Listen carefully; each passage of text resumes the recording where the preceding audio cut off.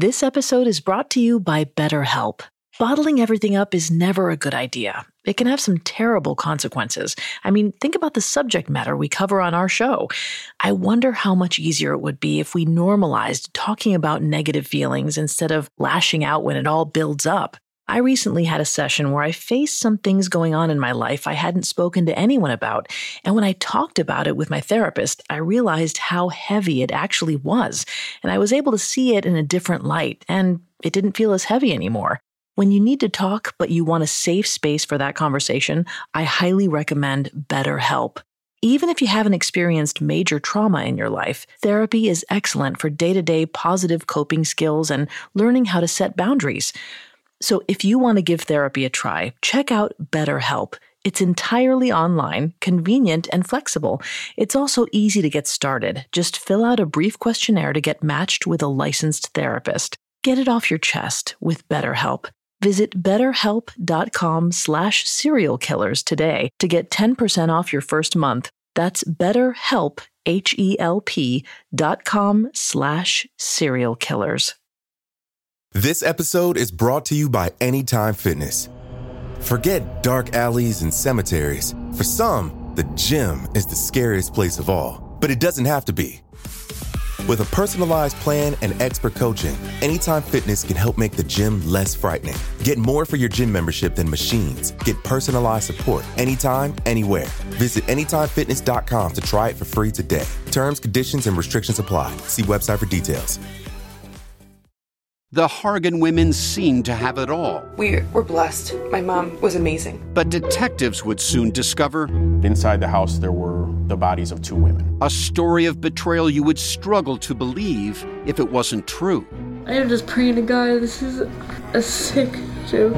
From 48 Hours, this is Blood is Thicker, the Hargan Family Killings.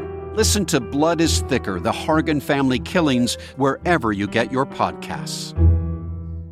Due to the graphic nature of this killer's crimes, listener discretion is advised. This episode includes discussions of violence and murder that some people may find offensive. We advise extreme caution for children under 13. 17-year-old David Faraday eased his 1961 Rambler station wagon off the side of the road and put it in park.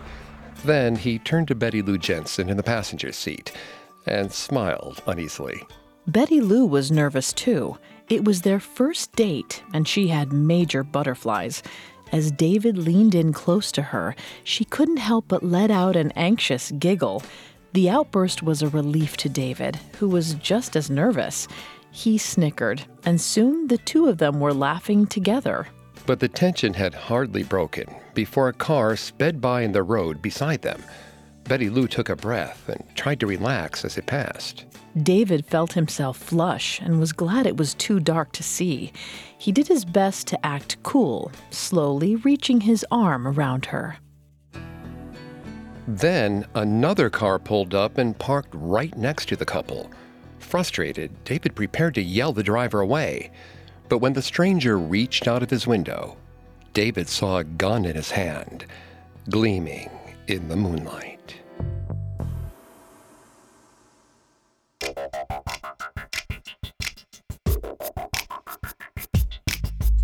Hi, I'm Greg Polson. This is Serial Killers, a Parcast original. Every Monday, we dive into the minds and madness of serial killers. Today, we're exploring the twisted mind of the Zodiac Killer, a mysterious, attention-hungry murderer who remains unidentified to this day. I'm here with my co-host, Vanessa Richardson. Hi, everyone. You can find episodes of Serial Killers and all other Parcast originals for free on Spotify or wherever you listen to podcasts. To stream Serial Killers for free on Spotify, just open the app and type Serial Killers in the search bar.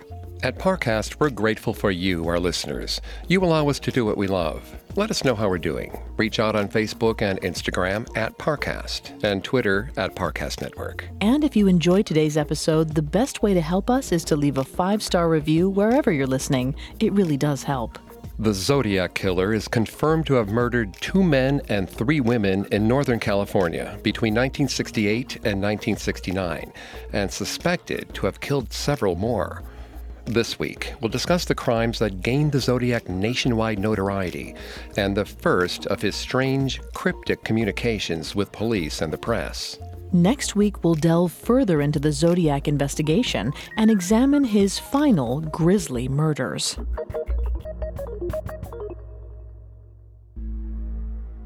The Zodiac's reign of terror began in the sleepy town of Benicia, a rural township in the San Francisco Bay Area. Stella Medeiros, a local resident, forever remembered the night she came across the killer's first confirmed victim. On December 20th, 1968, around 11:10 p.m., Stella, her mother-in-law, and her daughter got in the car for a late-night trip. They drove down the dark, winding Lake Herman Road to pick up Stella's son from a show. Lake Herman Road was a small, quiet street that ran 6 miles through the area. Stella drove carefully around the curves and didn't notice any other vehicles in her path that night. About 3 miles into the drive, Stella approached the entrance to a small pump station. The turnout near the station was a well-known lover's lane where teenage couples went to enjoy some privacy. As she passed the spot, Stella noticed a Rambler station wagon parked on the side of the road. The driver's side door was open, and Stella could see a teenage boy hanging halfway out of the car. A young girl was not far away, laying on the ground near the road, perfectly still. Stella hit the gas and sped away, now heading for the police station in Benicia. 10 minutes later, she came up behind a patrol car, flashed her lights, and honked at the policeman inside. Officers Daniel Pitta and William Warner listened to Stella's account and called in the report. They reached the turnout 3 minutes later, around 11:28 p.m. There, they found a horrific scene. The girl, 16-year-old Betty Lou Jensen, lay face down in the gravel by the road, almost 30 feet from the tan Rambler. A sickening pool of blood collected around her head. Officers searched in vain for a pulse, but she had already lost too much blood. The autopsy later found that Betty Lou had been shot 5 times, the bullets penetrating her heart, liver, and right kidney. The young boy, David Fairday, was not far away from Betty Lou. He lay face up near the car, his head also covered in blood. When police arrived, David was still clinging to life. It was a cold night, only 22 degrees Fahrenheit, and they could still see his faint breath in the air. His fingers were locked around his class ring, adorned with a brilliant red stone.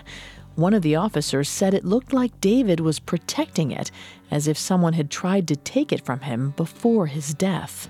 An ambulance soon arrived for David.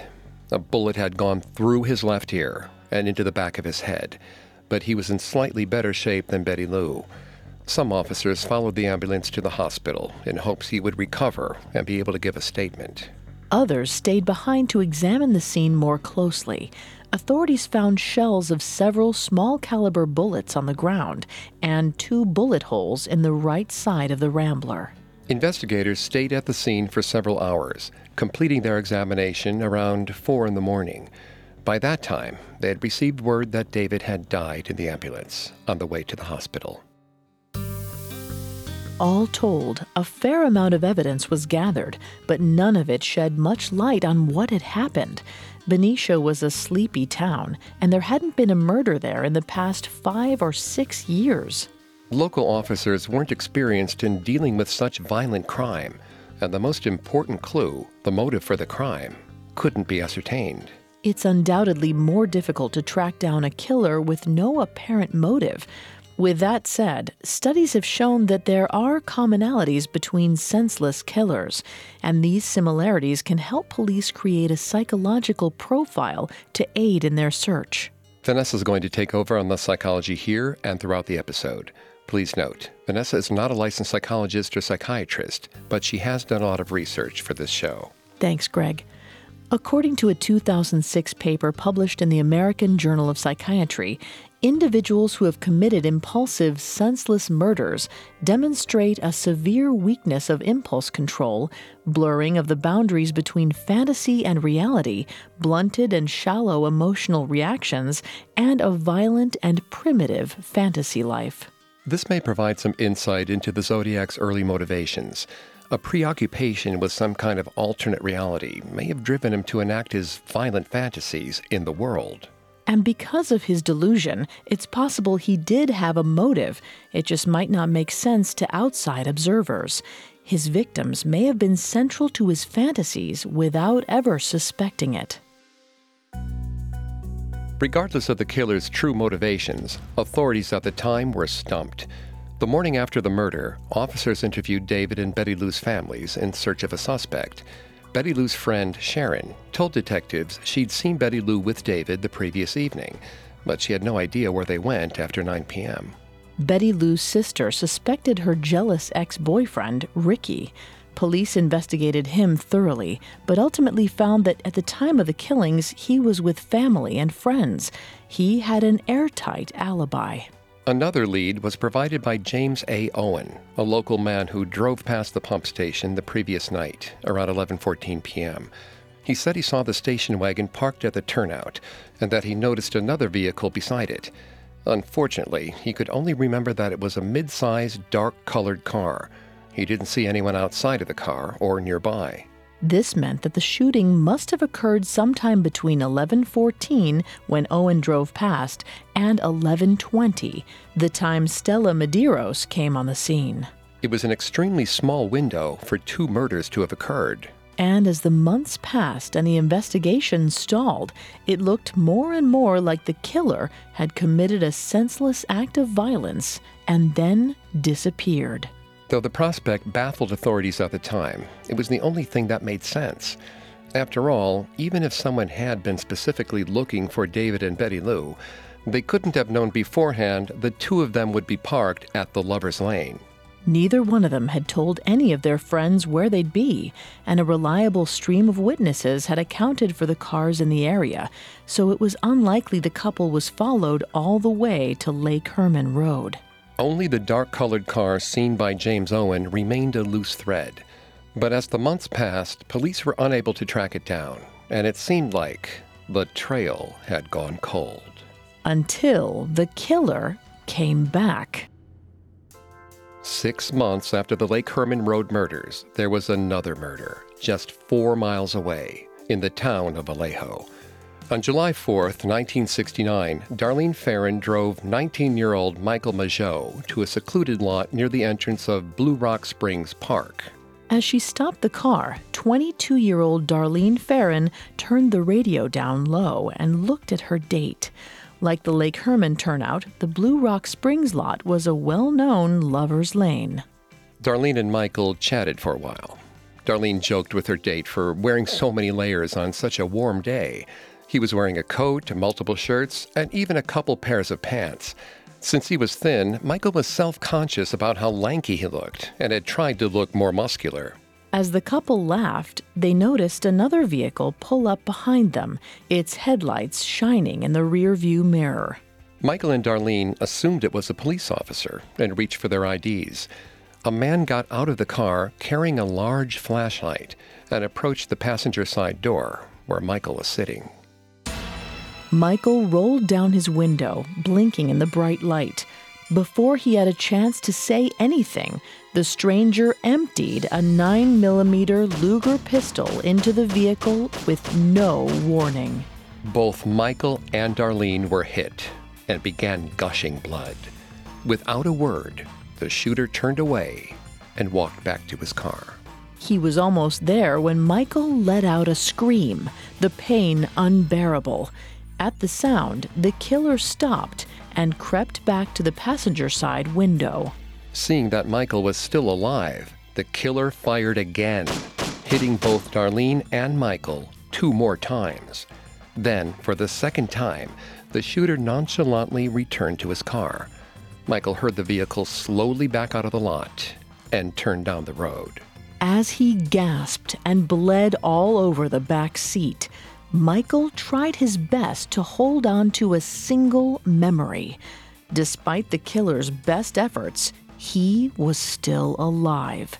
And through the glare of the flashlight, he'd seen his shooter's face. Up next, police rushed to the scene of the Zodiac's attack and tried desperately to save his latest victims. This episode is brought to you by Anytime Fitness. Forget dark alleys and cemeteries. For some, the gym is the scariest place of all, but it doesn't have to be. With a personalized plan and expert coaching, Anytime Fitness can help make the gym less frightening. Get more for your gym membership than machines. Get personalized support anytime, anywhere. Visit AnytimeFitness.com to try it for free today. Terms, conditions, and restrictions apply. See website for details. Here's a cool fact. A crocodile can't stick out its tongue. Another cool fact, you can get short-term health insurance for a month or just under a year in some states. United Healthcare short-term insurance plans are designed for people who are between jobs, coming off their parents' plan, or turning a side hustle into a full-time gig. Underwritten by Golden Rule Insurance Company, they offer flexible, budget-friendly coverage with access to a nationwide network of doctors and hospitals. Get more cool facts about United Healthcare short-term plans at uh1.com. Now back to the story. Minutes before midnight on July 4th, 1969, the Zodiac Killer attempted to claim his third and fourth known victims. While 19-year-old Michael Mageau and 22-year-old Darlene Ferrin were parked in a lot outside of Vallejo Park, a strange man approached their car. Without speaking, he shot them both and drove away. Though it was late, there were several people nearby who heard the gunfire. One, a young woman in her late teens, called the police to report the shooting. At 12:10 a.m., the call was put out to officers in the area, and 2 cars responded. The first, occupied by officers Lindemann and Meyring, intercepted a Cadillac which appeared to be fleeing the scene. The officers pulled the Cadillac over. 2 19-year-olds, Andy and Betty, were in the car. Andy immediately asked if the stop was about, quote, the guy laying down back there. Apparently, he'd seen Michael Mageau writhing on the ground of the parking lot, but hadn't stopped to help. Betty and Andy were arrested on suspicion of being involved in the shooting, while the second patrol car continued on. Officer Richard Hoffman arrived at the lot to find Darlene's brown Chevrolet Corvair parked near the road. The headlights were on, and the steady click of the turn signal mingled with the sound of quiet pop music still drifting through the radio. The eerie scene turned heart-wrenching as Hoffman saw Michael Mageau laying on his back outside the passenger door. He feebly gestured to the officer for help, coughing and bleeding on the pavement. Hoffman could tell Michael had been shot in the chest, the neck, and his left leg. Hoffman then looked in the driver's seat and saw Darlene Ferrin collapsed against the door. She'd been shot twice in the arm and once in her side. She was breathing, but just barely. Hoffman rushed to call an ambulance as another officer, Sergeant Conway, arrived. Conway tried to question Michael. Gritting his teeth through the pain, Michael could only say a white male in a brown car was responsible. When the ambulance arrived, Hoffman rode along in case either of the victims spoke during the drive, but neither did. Darlene was declared dead by the time the ambulance arrived at the hospital. Michael was rushed into surgery. Meanwhile, authorities continued to comb the scene at the park. They dusted the car for fingerprints and interviewed the people who had called the police station, but had little luck getting specifics on the killer. At first, no one connected the attack to the Lake Herman Road murders, but the killer was determined to take credit for every bit of horror he'd wrought. At 12:40 a.m., 40 minutes after the attack, a call came in to the Vallejo police station. When the operator answered, a male voice told her he'd like to report a double murder, one that he'd committed. In addition to confessing to the attack on Darlene and Michael, the caller said he was responsible for the murders of those kids the previous December. His voice was steady and dispassionate, so much so that it gave the operator, Nancy Slover, the chills. At the end of what sounded like a rehearsed confession, the caller ended with an ominous, mocking goodbye. The haunting farewell stuck with Slover for the rest of her life. By taunting the police like this, the Zodiac knew he was putting himself at risk of getting caught. He had revealed his voice, and possibly the location he was calling from. At first, it seems like he had nothing to gain by jeering at authorities. But criminology professor Scott Bond posits that this kind of taunting was what exhilarated the Zodiac the most. Bond classifies the Zodiac as a thrill killer. He writes, "The primary motive of thrill killers is to induce pain or terror in their victims prior to killing them, which provides intense stimulation and excitement." It soon became clear that the Zodiac planned on claiming many more lives, but the actual act of killing was almost an afterthought. What he really sought was to terrify the public, the authorities, and his potential targets. The unsettling call to the police definitely did the trick. After the killer hung up, there was a frenzy of activity and confusion in the station. Police traced the call to a nearby gas station. Officers raced to the secluded phone booth, but found it empty. The gas station had closed 4 hours earlier, and no one was around the area when the call was made. The near miss shook many in the department, who were unsure what to make of the call. At the time, there was little precedent for the Zodiac's crimes. Most of the serial killers that would later become infamous hadn't yet emerged. It was just over a month before the grisly Manson murders would rock the country. Police could only hope that they could get a lead on the culprit soon. Otherwise, it seemed certain the killer would strike again. Michael Mageau seemed to be their best shot at getting ahead of the murderer. Remarkably, he survived several operations and stabilized over the next couple of days. When he recovered, he was able to give officers a full account of what had happened. According to Michael, Darlene had picked him up at his home around 11:30 that night. They had to be discreet, as Darlene was already married. The two of them were initially headed to a diner to eat, but Darlene pulled a U-turn as they approached the restaurant. Michael said Darlene wanted to talk to him about something, but she never told him what. Instead, she pulled into the Blue Rock Springs lot. According to Michael, there were 3 other cars parked nearby. Soon, the other cars took off, leaving him and Darlene alone in the dark. But only minutes later, another car pulled up behind them. The car stayed where it was for about a minute, and then sped off, out of the lot. Michael didn't get a good look at the vehicle or its driver. 5 minutes later, another car pulled into the lot. Michael thought it was the same car that had just sped off, but couldn't be sure. This time, the vehicle pulled up until it was only inches behind Darlene's car. The driver got out and approached the passenger side. Though he held a bright flashlight in Michael's face, Michael could tell he was a young white man, likely in his late 20s. He told authorities the assailant was around 5'8", 200 pounds, and had curly, light brown hair. Michael seemed confident about the killer's appearance, but couldn't be positive about all of the details. The painkillers he was on after the surgery, as well as his lengthy recovery period, may have dulled his memory. Though he'd survived the Zodiac's vicious attack, he hadn't fully escaped its consequences. He suffered from the debilitative effects of the shooting for the rest of his life. In later years, it affected his ability to speak and work. But thanks to Michael's resilience, police had the subject's description. However, they needed more, and they were willing to go to unusual lengths to gather new clues. For example, Darlene's babysitter, a woman named Karen, piqued their interest with some enticing testimony. She claimed she spotted a mysterious man stalking Darlene's house not long before the attack. According to her, a white man in a sedan had parked outside Darlene's house for several hours while Karen was babysitting one night. Karen related the incident to Darlene, who told Karen that the man must have been checking up on her. Darlene explained that she'd witnessed the mystery man committing murder, and he'd been watching her ever since. Karen claimed Darlene even told her the man's name, but she couldn't recall it. Nevertheless, her statement encouraged authorities.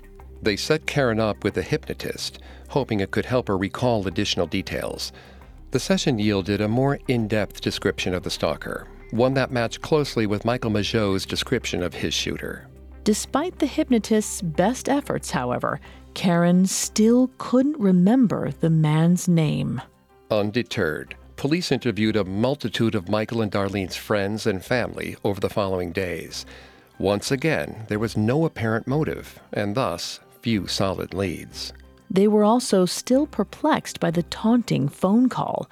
They were mystified further on July 7th, when the parents of Darlene's husband reported they'd also gotten a suspicious call the night of the attack. According to them, the call came in around 1:30 a.m. They heard heavy breathing for a moment on the other end of the line. Then, the caller hung up. It wasn't much to go on, but it did deepen detectives' suspicions that the killer was intent on mocking his victims. His mockery would only grow more extreme, and his scare tactics more terrifying. When we return, we'll learn how the Zodiac Killer truly shocked the nation. This episode is brought to you by Rakuten. Are you ready to shop? Rakuten's Big Give Week is back. Get 15% cash back at hundreds of stores, including headliners, Ulta, Ray-Ban, and Canon. Rakuten is how in-the-know shoppers get the best savings. They shop the brands they love and earn cash back on top of deals during Big Give Week, May 6th to May 13th. The cashback rates are even bigger. I'll be shopping for Adidas and Fenty. You can save on everything you need for summer, like clothing, outdoor gear, and travel. Join today for free and get an extra 10% cashback boost. That's an extra 10% cashback on top of Big Give Week's 15% cashback. You won't see higher cashback rates than these. Go to Rakuten.com or download the Rakuten app. Rakuten. Shoppers get it. Now, back to the story.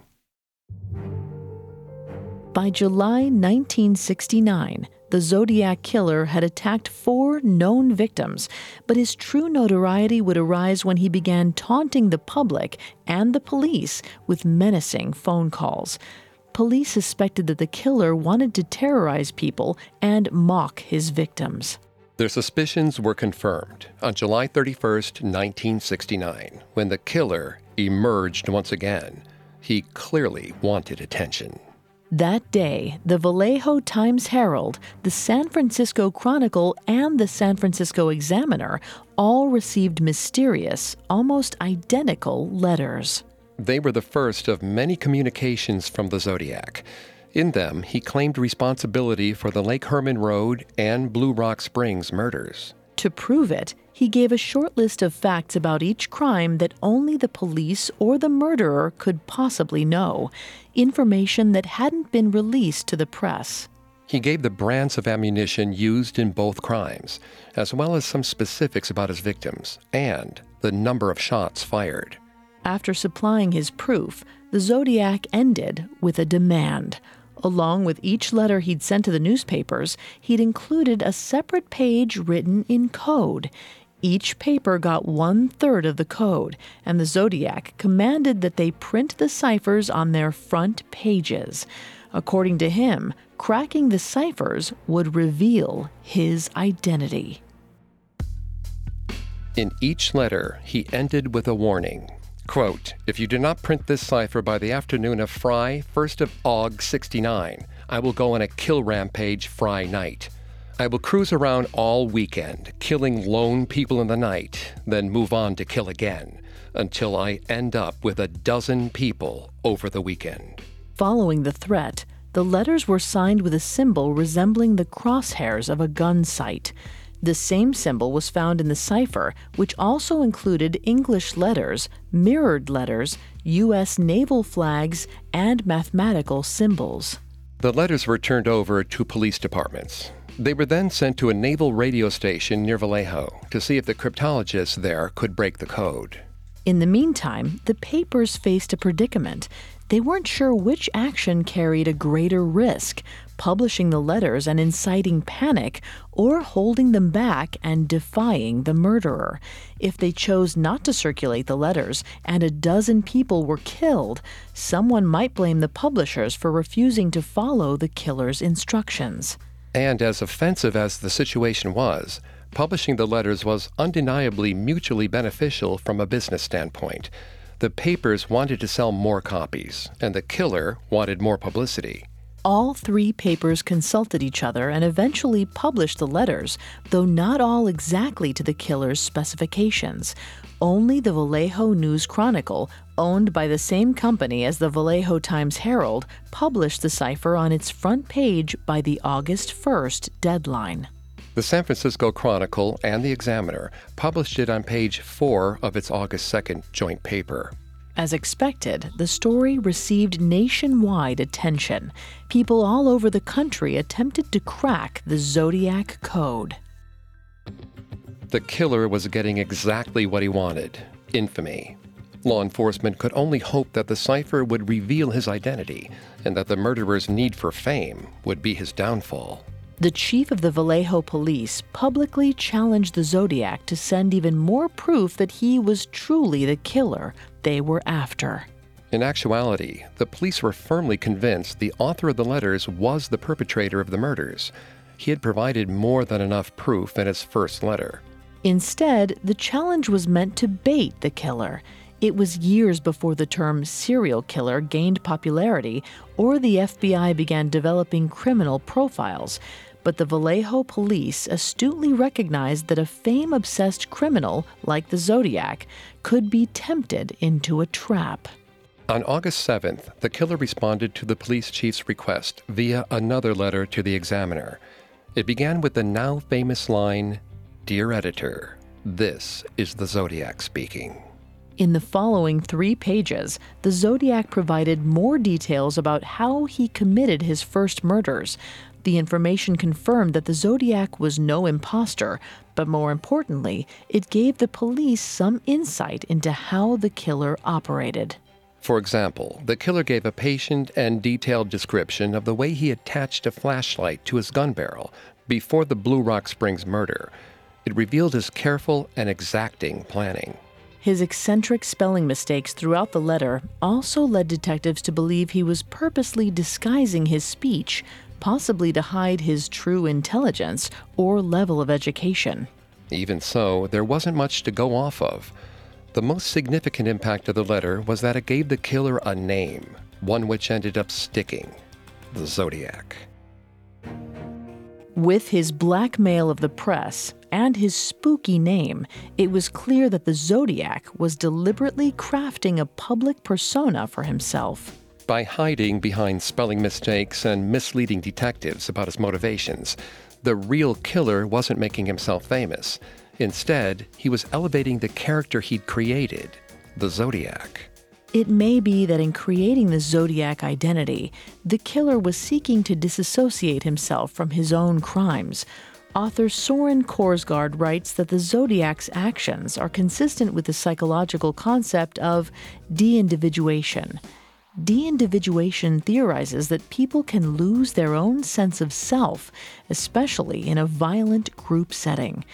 Korsgaard writes, the usage of the name Zodiac could have been a component of his de-individuation process, as it would have allowed him to focus and identify with the skills, capabilities, and temperaments of his imagined character Zodiac, hence resulting in a loss of self-identity as well as an ability to block out possible feelings of guilt. The Zodiac name, then, might not have been chosen simply to terrify the public. It could also have served to give the killer a buffer between his actions and reality. If he was prone to violent fantasies already, it might have been easy for the Zodiac to let go of his real identity and his final connection to reality entirely. This would have been an especially terrifying concept to police, who already felt like they were chasing a ghost. The real name of the killer remained a mystery. Instead, all authorities had were a couple of unsettling letters and a possibly meaningless series of bizarre symbols. They had to hope they would catch a break soon. Luckily, they did. The day after the Zodiac's second letter, a couple in Salinas, California, called the San Francisco Chronicle. They'd broken the encryption. Don and Betty Hardin, two ordinary puzzle buffs, had spent the previous few days, around 29 hours in their estimation, solving the riddle. The key to their strategy was in looking for the word kill and the phrase, "I like killing," which they thought might be hidden somewhere in the code. They guessed correctly, but even then, cracking the cipher wasn't easy. The Zodiac had intentionally misspelled words, omitted at least one important word, and used multiple symbols to represent the same letters of the alphabet throughout. Unfortunately, the solved cipher failed to reveal the true name of the Zodiac. He explained why at the end of the uncoded message.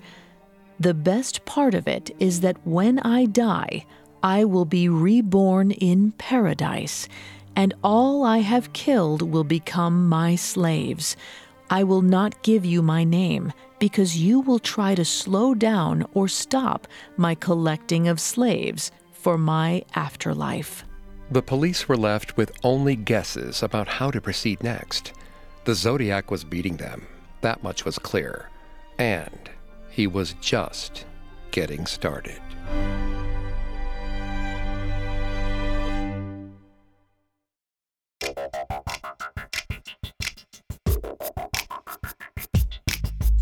Thanks again for tuning in to Serial Killers. We'll be back Monday with Part 2, exploring the Zodiac's continuing reign of terror and the police investigation which failed to catch the cryptic killer.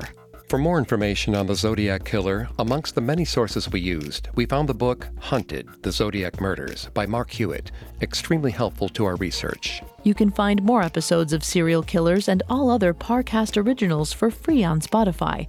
Not only does Spotify already have all of your favorite music, but now Spotify is making it easy for you to enjoy all of your favorite Parcast originals, like Serial Killers, for free from your phone, desktop, or smart speaker. To stream Serial Killers on Spotify, just open the app and type Serial Killers in the search bar. Several of you have asked how to help the show, and if you enjoy the show, the best way to help is to leave a 5-star review. And don't forget to follow us on Facebook and Instagram at Parcast, and Twitter at Parcast Network. We'll see you next time. Have a killer week. Serial Killers was created by Max Cutler and is a Parcast Studios original. Executive producers include Max and Ron Cutler, sound design by Dick Schroeder, with production assistance by Ron Shapiro, Carly Madden, Freddie Beckley, and Paul Mahler. This episode of Serial Killers was written by Terrell Wells, with writing assistance by Abigail Cannon, and stars Greg Polson and Vanessa Richardson.